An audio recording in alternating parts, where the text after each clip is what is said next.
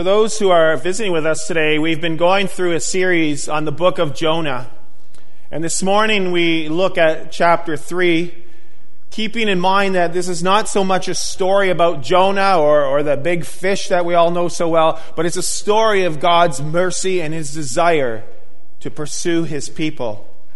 So this morning we're going to read from Jonah 2, the last verse where we left off last week, verse 10, and then continue on to Jonah chapter 3.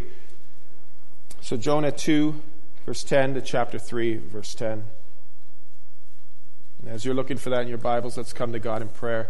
God, we give you thanks for opportunities to be together as your people. We had the celebration of baptism, the celebration of the Lord's Supper, and now we celebrate your word coming in to us, being read and proclaimed.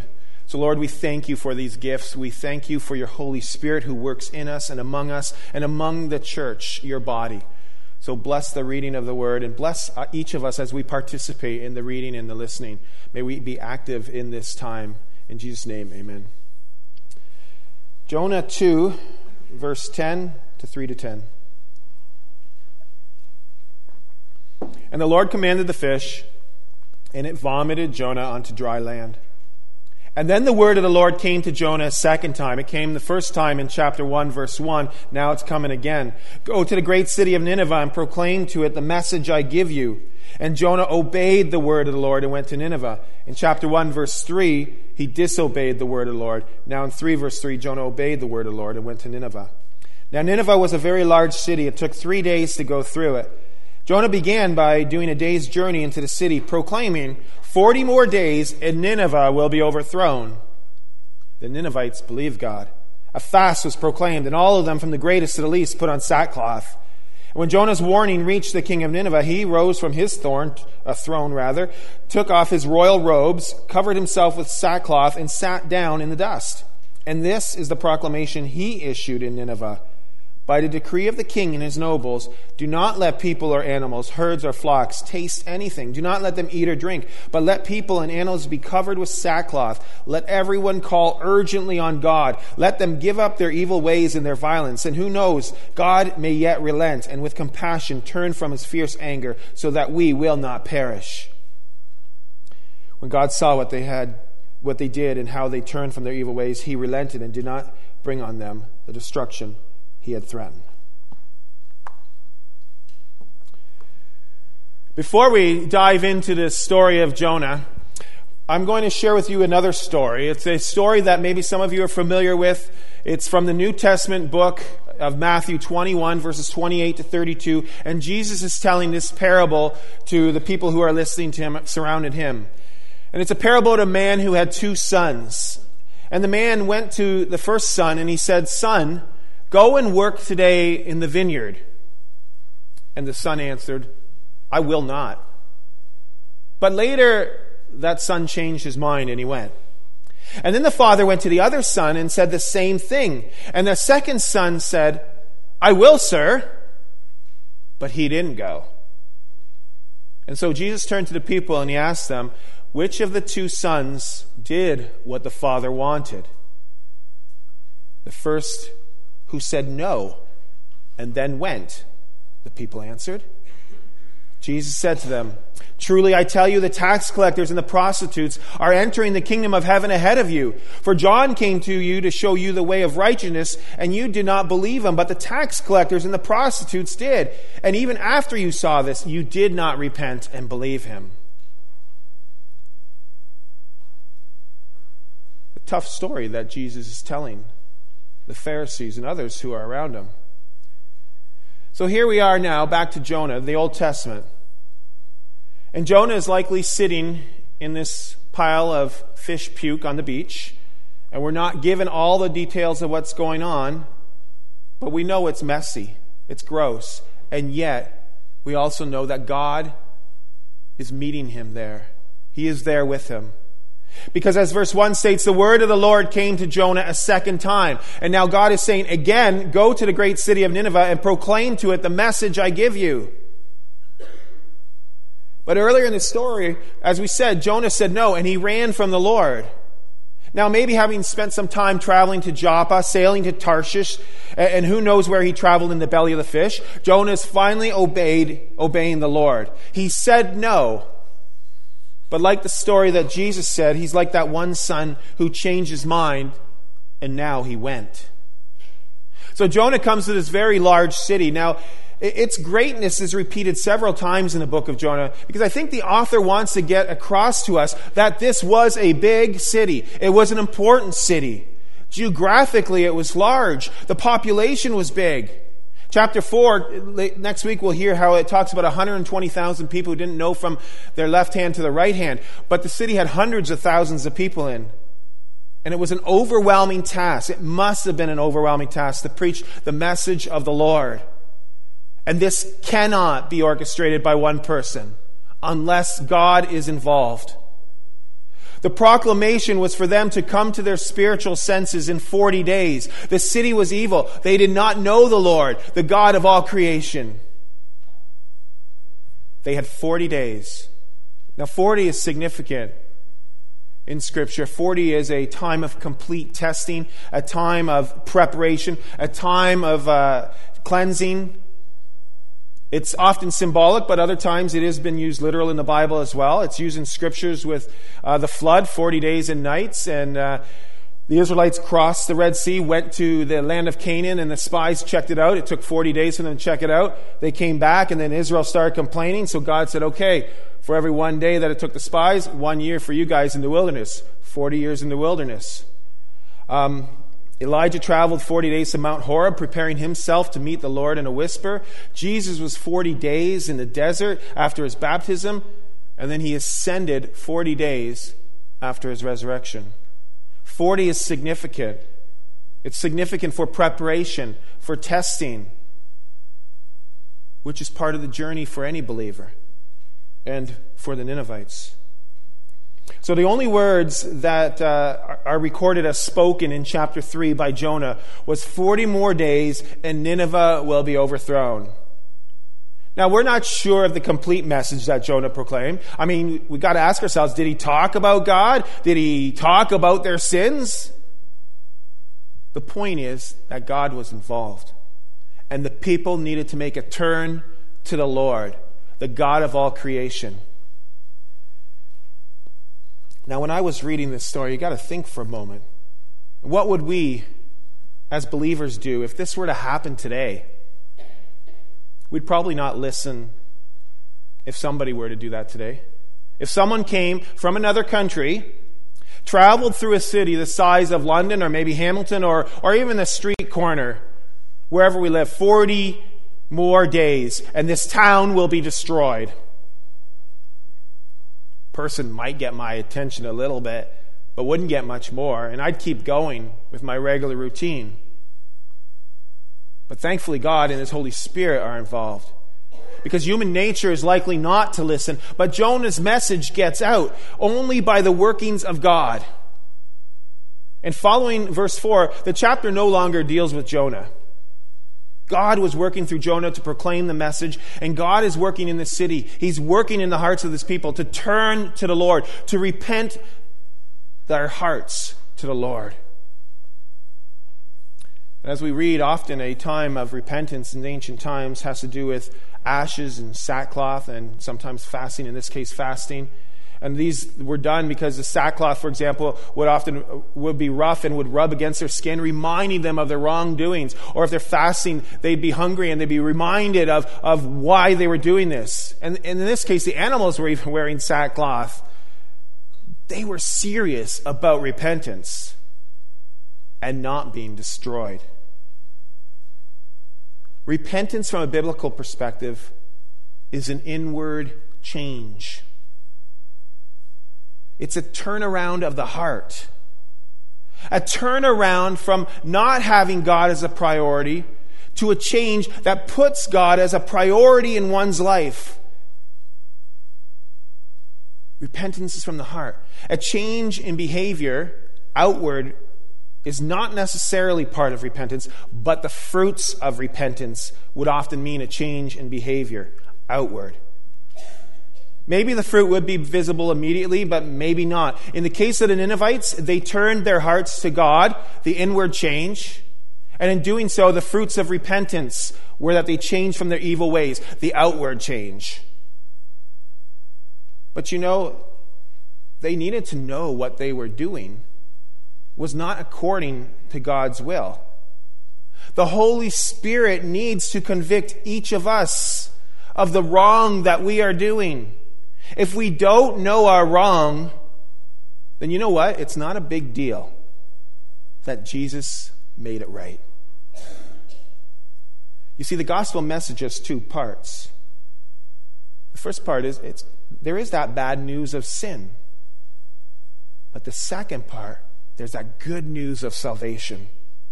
So confessing our sins brings us to realize our sins, and then, only then, will we understand the amazing gift of our awesome Savior, Jesus Christ.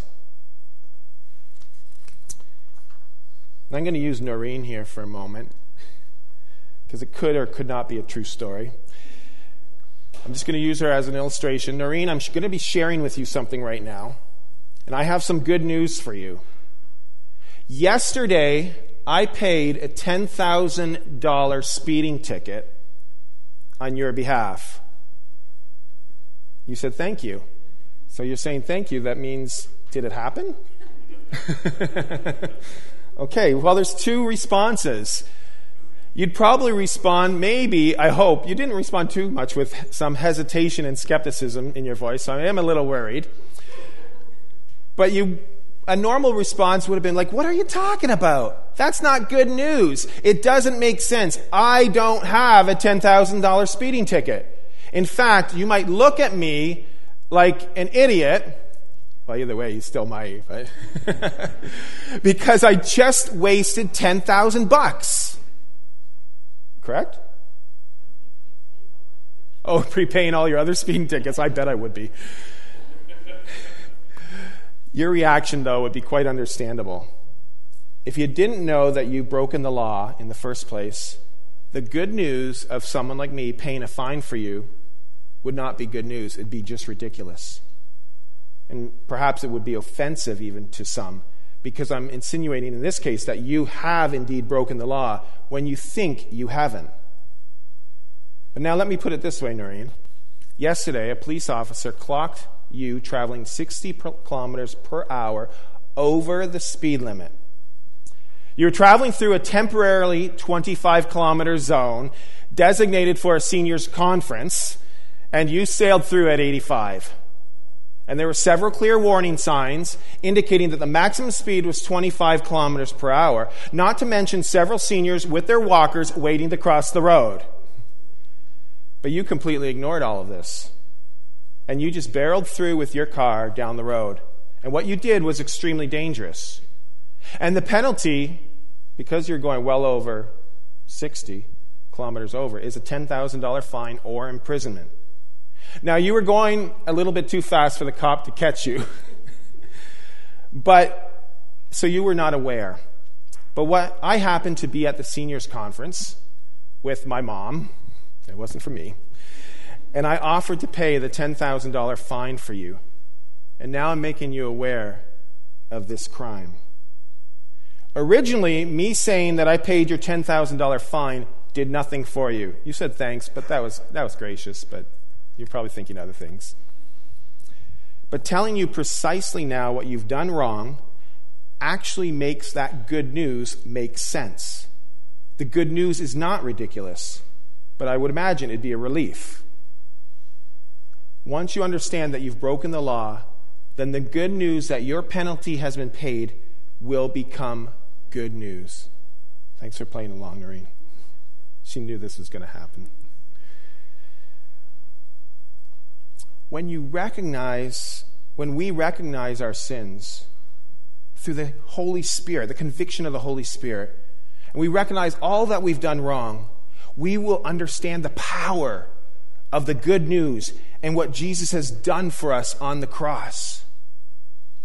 I think part of the gospel message of repentance is to know that we are sinners.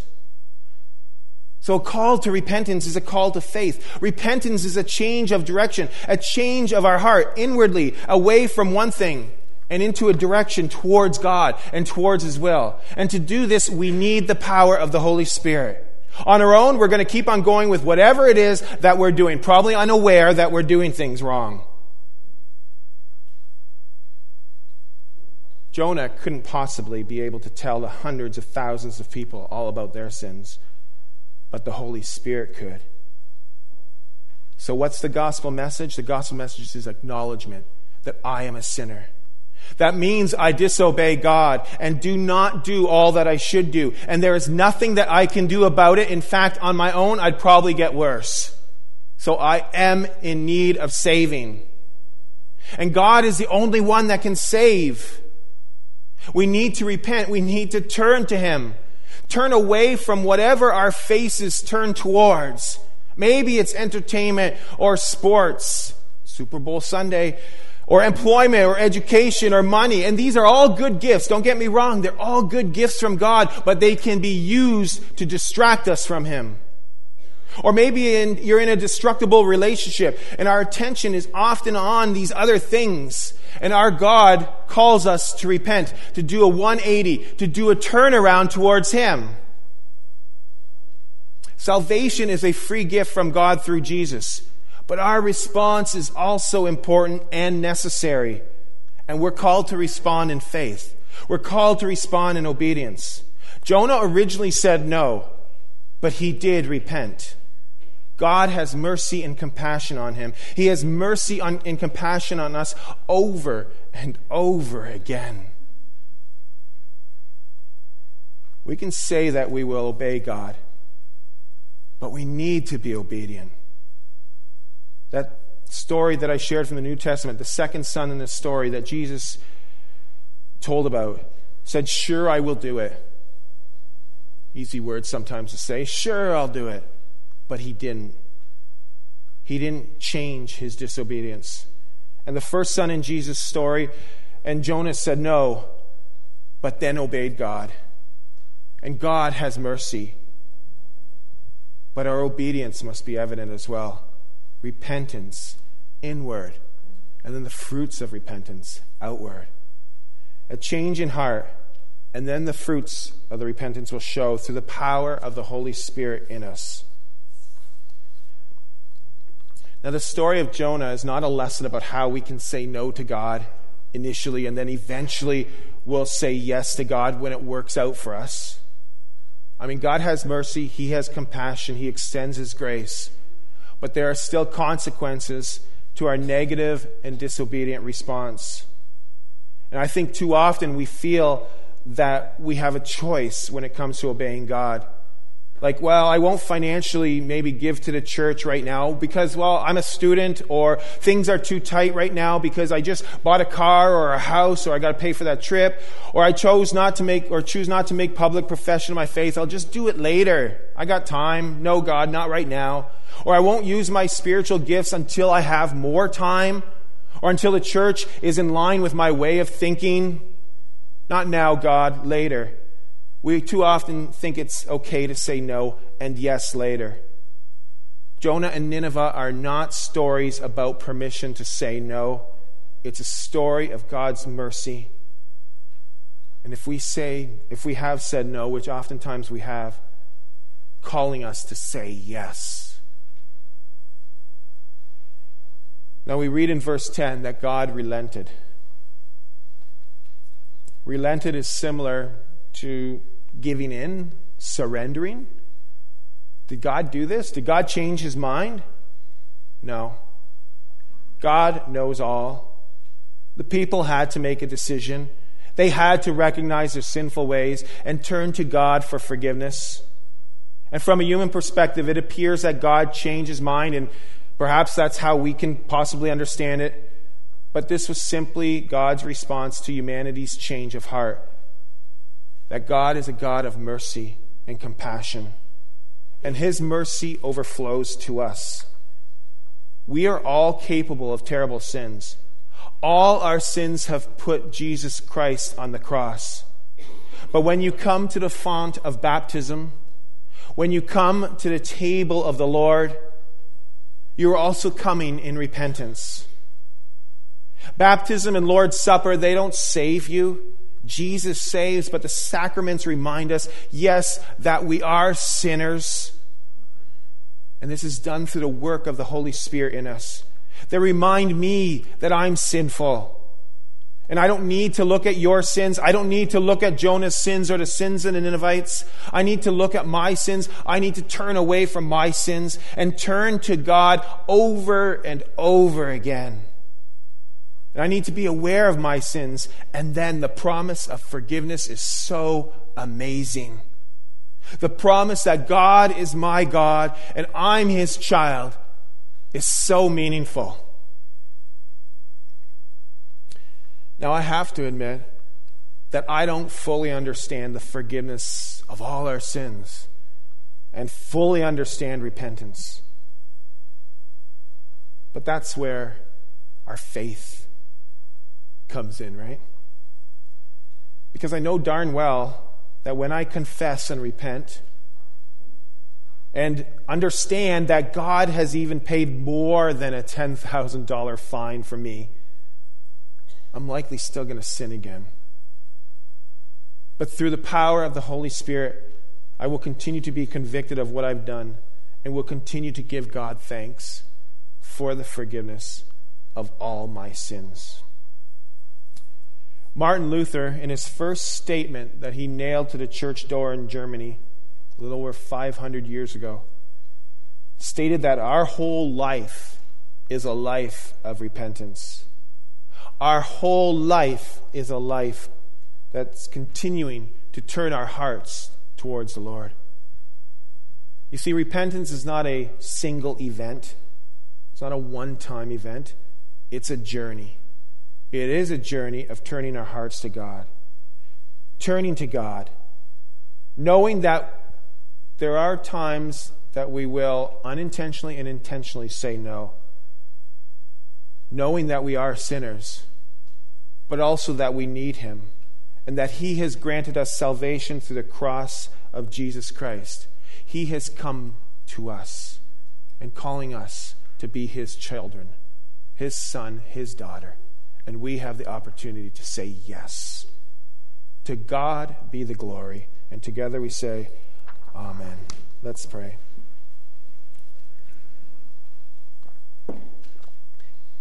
God, we come before you, recognizing that we fall short in all areas of our lives. And we again repent, and we turn our eyes and our hearts to you. And you are gracious, and you extend your mercy to us. You forgive us, and you continue to love us. So we thank you, Lord, for your Holy Spirit at work in us to convict us of our sins and to lead us into a life of obedience to you. Help us to strive to profess your name. Help us to strive to share your message of love and grace through your Son, Jesus Christ, and all that he did for us on the cross.